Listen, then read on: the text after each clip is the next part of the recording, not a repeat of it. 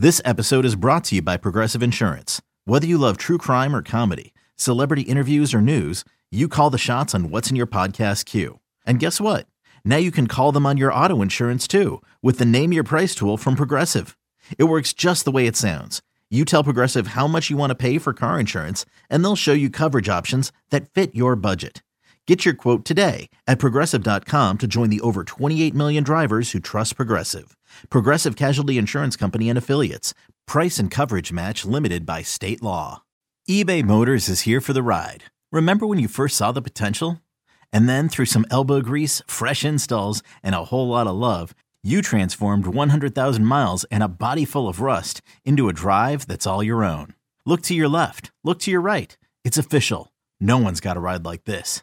There's nothing else that sounds like, feels like, or looks like the set of wheels in your garage. With over 122 million parts, you can make sure your number one ride or die stays running smoothly. So there's no limit to how far you can take it.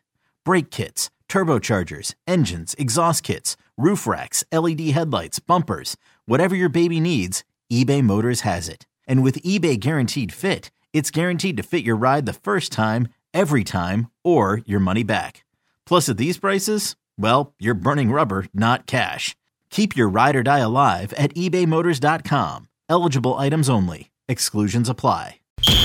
Whether the action is at the link or the bank, there's never an off day on Broad Street. It's the biggest news of the day, every day, with takes from someone who's never short on them. It's WIP Daily with Joe Giglio.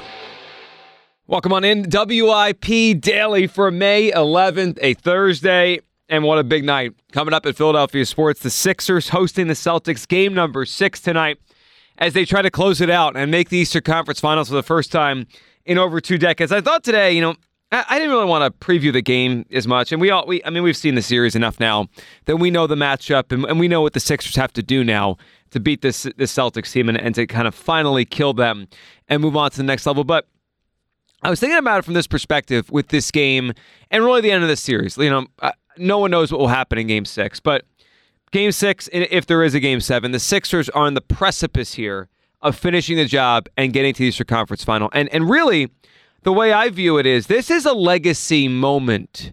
This is a legacy. The next victory for the Sixers against the Celtics in this series will be a legacy building game for four individuals. And I wanted to rank who's kind of has the most on the line here, whose legacy is really at most in the balance over the next, we'll see, 48 minutes, 96 minutes, I don't know. But the 4 guys I think about it, and I'll rank them here, Joel Embiid, Doc Rivers, James Harden, Daryl Morey, they all have a lot to gain and a lot to lose if this thing somehow went badly. But if it goes well, if it goes however everyone in Philadelphia wants it to go, it changes the trajectory of how we talk about each of them.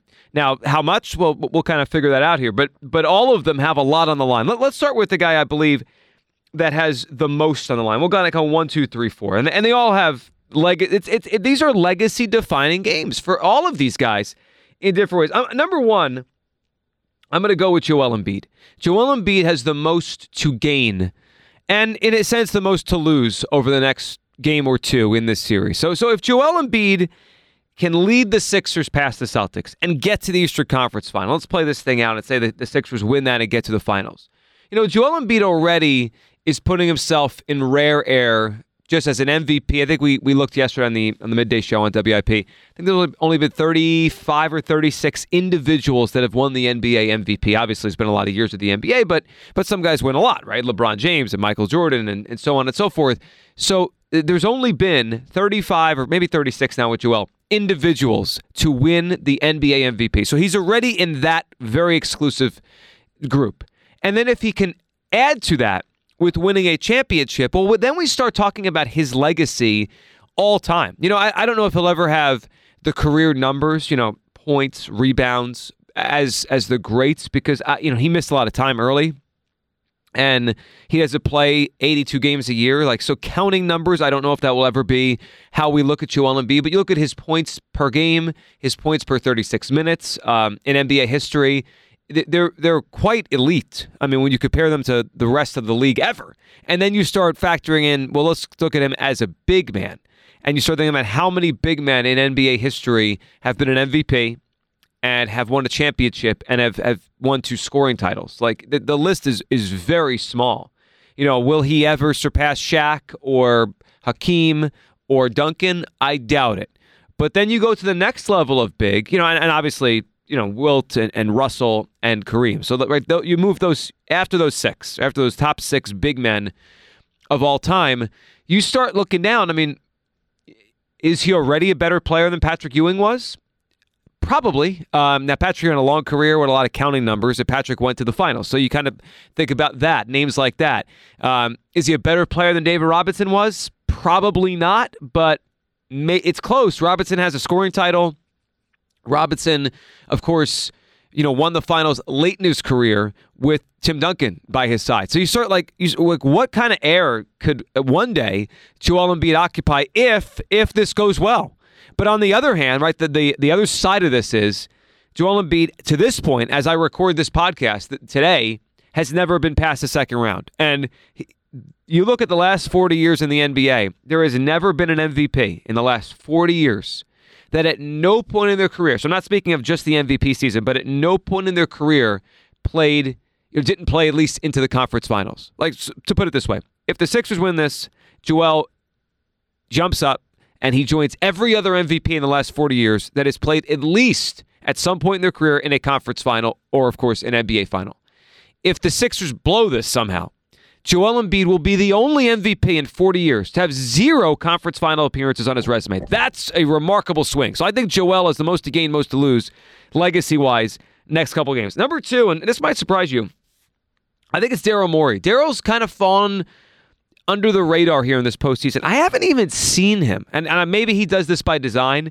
Maybe I don't really know. I've never spoken to Daryl personally. I heard him on WIP with Mark Cerise once, but I don't know if he has a different way of watching games than maybe other GMs, or he likes to be kind of alone.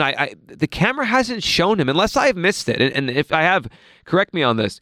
I haven't seen Daryl Morey, so he's really been out of sight, but also out of mind. And it probably is unfair because his team is playing well that we should go back to the team he built, which was often criticized, and he believes too much of James Harden and all this stuff. He built a really good team. He built a really good team that is really good at shooting the basketball, that added wing defenders, that has enough now at the center position with Paul Reed behind Joel Embiid. He built a really good team. And with Daryl Morey, he's been at the conference finals before. Like, just getting past the second round won't by itself be the inertia to move his legacy up. But a championship would. A championship would for Daryl Morey. I think even a championship appearance. There is a correlation that I'm sure will come off not flattering for Daryl Morey, even though I think this guy's really smart and obviously great at what he did for a long time. There's like a Billy Beane correlation to Daryl Morey. Basically, does my bleep work in the playoffs? I could build really good teams.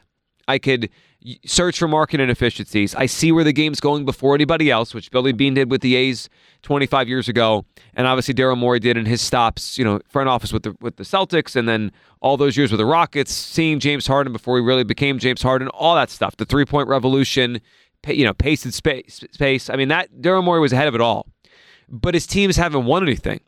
And I think if this team can win something, if they could push themselves forward to a title or even the finals, it pushes Daryl Morey forward. I mean, I think he's going to end up in the Hall of Fame anyway, Daryl Morey, because of all the winning, the respect he has around the NBA. And I do think he's looked at as the guy who changed the game in a sense, but he could really lock himself into being a Hall of Fame executive if his team wins one. And his bet on James Harden, twice, proves to be excellent. And his bet on the way the game should be played with pace and space turns out to be a title-winning formula for him. So I do think Daryl Morey has a lot to gain here. And on the other ledger, right, what to lose, I do think what I said a minute ago about being basketball's Billy Beane, which is I can build these teams, I could build the idea of a basketball team for the regular season, and every year just write Daryl Morey's team down for 50-plus wins, basically every year. I mean, just go look at the Rockets years and go look here at Philadelphia. His teams win 50-plus games. You can close your eyes, not worry about who's on the court, and you just know they're going to win 50-plus games. So there's that element to it, to where he has that. But just like Billy Beane's teams with the A's, once they got to the playoffs, there was very little success. It was just it didn't work. And that will be kind of the give and take of his legacy if the Sixers do not win a championship or get to a final with Daryl Morey. So I think Morey's legacy has got a lot to gain here. Also something to lose, because although he's established himself as respected, he hasn't won anything. Another day is here, and you're ready for it. What to wear? Check. Breakfast, lunch, and dinner? Check. Planning for what's next and how to save for it? That's where Bank of America can help. For your financial to-dos, Bank of America has experts ready to help get you closer to your goals. Get started at one of our local financial centers or 24/7 in our mobile banking app. Find a location near you at bankofamerica.com/talktous. What would you like the power to do? Mobile banking requires downloading the app and is only available for select devices. Message and data rates may apply. Bank of America N.A., member FDIC. So number one's Joel. Joel's got the most to gain, most to lose. Number two is Daryl Morey. Number three, I'm going Doc Rivers. And you might be surprised that I'm putting Harden last on my list. But here's where I'm going with Doc 3, and then we'll get to Harden. Doc Rivers has accomplished a lot. You know, we had Dan Shaughnessy from the Boston Globe on the Midday Show on Wednesday. And if you want to go back and listen on the Midday Show feed, it was really a good conversation with Dan. And he's seen so much, right? He's seen so much greatness covering teams in Boston for all those years, from the Red Sox to obviously the Celtics, the great Celtics teams, not this team, but the Larry Bird teams of the 80s. And of course the Doc Rivers team that won a championship in 2008. But I asked them, like, what are people thinking of Doc up in Boston? And basically said, well, they've only won one title since '86, so Doc is, he's got it made up there, even though people think maybe he didn't do enough. And it's interesting because Doc's had different careers. Like, he was the young coach that kind of took an upstart Magic team out of nowhere and got him in the playoffs. And then he was the coach that won a championship in Boston and got those three great players, but had never won anything before they had Doc over the hump against Kobe Bryant. So Doc's standing as a potential all-time great coach. The trajectory was pointing directly up in 2008. In 2009 they get back. They have a good season. 2010 they get back. Right, like they had a great little run there. But then LeBron got to the Heat, and it really kind of smacked Doc and Boston's chances square in the face. So then he goes to the Clippers. And you think about Doc Rivers, so, he hasn't been to a conference final since his time in Boston. And when it's all said and done, obviously Doc's had a lot of wins. Doc has a ring. But if Doc can't get to a conference final or a final beyond Boston, it'll be looked at just like this. Like, if he didn't have Pierce, Garnett, and Allen, what is Doc Rivers? He's second round and out. He's Lenny Wilkins. Like he's not a great coach. He's just coached for a long time. But if he wins with this group, and I think Doc's done a nice job in this postseason, I really think he's outcoached Joe Mazzulla. It will kind of turn things on the way Doc's talked about, I think, at Philadelphia, but certainly national. Like, if Doc Rivers gets a second ring and takes two teams to championships, you add up all the wins, you add up all the years, you add up all the playoff berths, and I think 20 years from now, if the Sixers win a title, right, get past this round, get to the finals, win a title, 20, 30 years from now, when Doc Rivers' name is on a screen, when they list the great coaches in the NBA over the last 50 or 60 years, it'll come up 2 titles, 2 different organizations, more than it will be 3-1 blown leads. Couldn't get out of the second round a lot. Like, that's what he has at stake. He's already going to be a Hall of Fame. I mean, he's already a Hall of Fame coach. I mean, that's the way the NBA works and pro basketball works. But I do think it could elevate Doc to a certainly in a different realm of coaches in NBA history. And my last one is James Harden. And it might surprise you. I think he's got some of the least at stake here in this game, because I think people's opinions of Harden's not going to change. Not that much. I mean, he's been to a finals. He's been to a conference finals. Yeah, he's had bad playoff moments. He has also had some great ones. He has, I think, 11 40-point playoff games. I just don't know if people will ever elevate him. Like I mentioned, Embiid could start to be elevated among the great big men ever. Like, where do you start slotting him in if they win a title? He's got the MVP. His contemporary is also going to be in this mix. potentially over the next 2 months if they win. Like I like Jokic. You could kind of have those debates on Embiid, Jokic, so they're going to end up top 35 players ever, whatever down the line. With James Harden, I just feel like there might be a glass ceiling with the perception versus the reality. I mean, will people ever consider him? Let's say they win the title. Let's say they win it and James plays really well. Will we suddenly wake up in July and feel like, you know what? James Harden's a top 20 player ever. Even if the resume says he might have that case, I think if you go look at probably win shares or whatever metric you want to use, Basketball Reference, I guarantee, I'm not looking right now, James Harden's really high in NBA history. He's probably a top 40 player I'm just guessing, just a guess on that metric. So, he has resume, MVP, scoring leader, assist leader, tons of all-star games, been to a finals, been to the conference. He's got a lot already kind of locked into his resume. He certainly is one of the great offensive players of all time. Daryl Morey said he's a better offensive player than Michael Jordan once upon a time.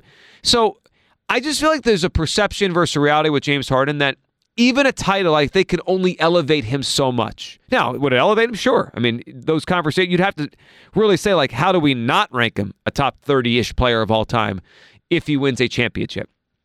So they all have something on the line here, like getting past the Celtics, getting to the Eastern Conference Final, potentially winning the NBA Finals changes everything about the way Joel Embiid, Daryl Morey, Doc Rivers, James Harden are viewed. That's how I would rank them. I rank Joel 1, Daryl 2, and we haven't talked enough about Daryl in this postseason, Doc 3, and Harden 4. Those are the most to gain and lose as they try to close out the Celtics and move on to an Eastern Conference Final and move on to putting themselves in position to win a championship. This is the time of year in the NBA where legacies are changed, legacies are molded, legacies in some ways are tainted, and it's very difficult once you reach a stratosphere to ever drop off that stratosphere, and it's very difficult to reach a stratosphere if you haven't accomplished enough. And that's why for guys like Joel and Daryl, it's gigantic the next couple of days here, and maybe even just one. Enjoy game number 6. We'll talk and react, obviously,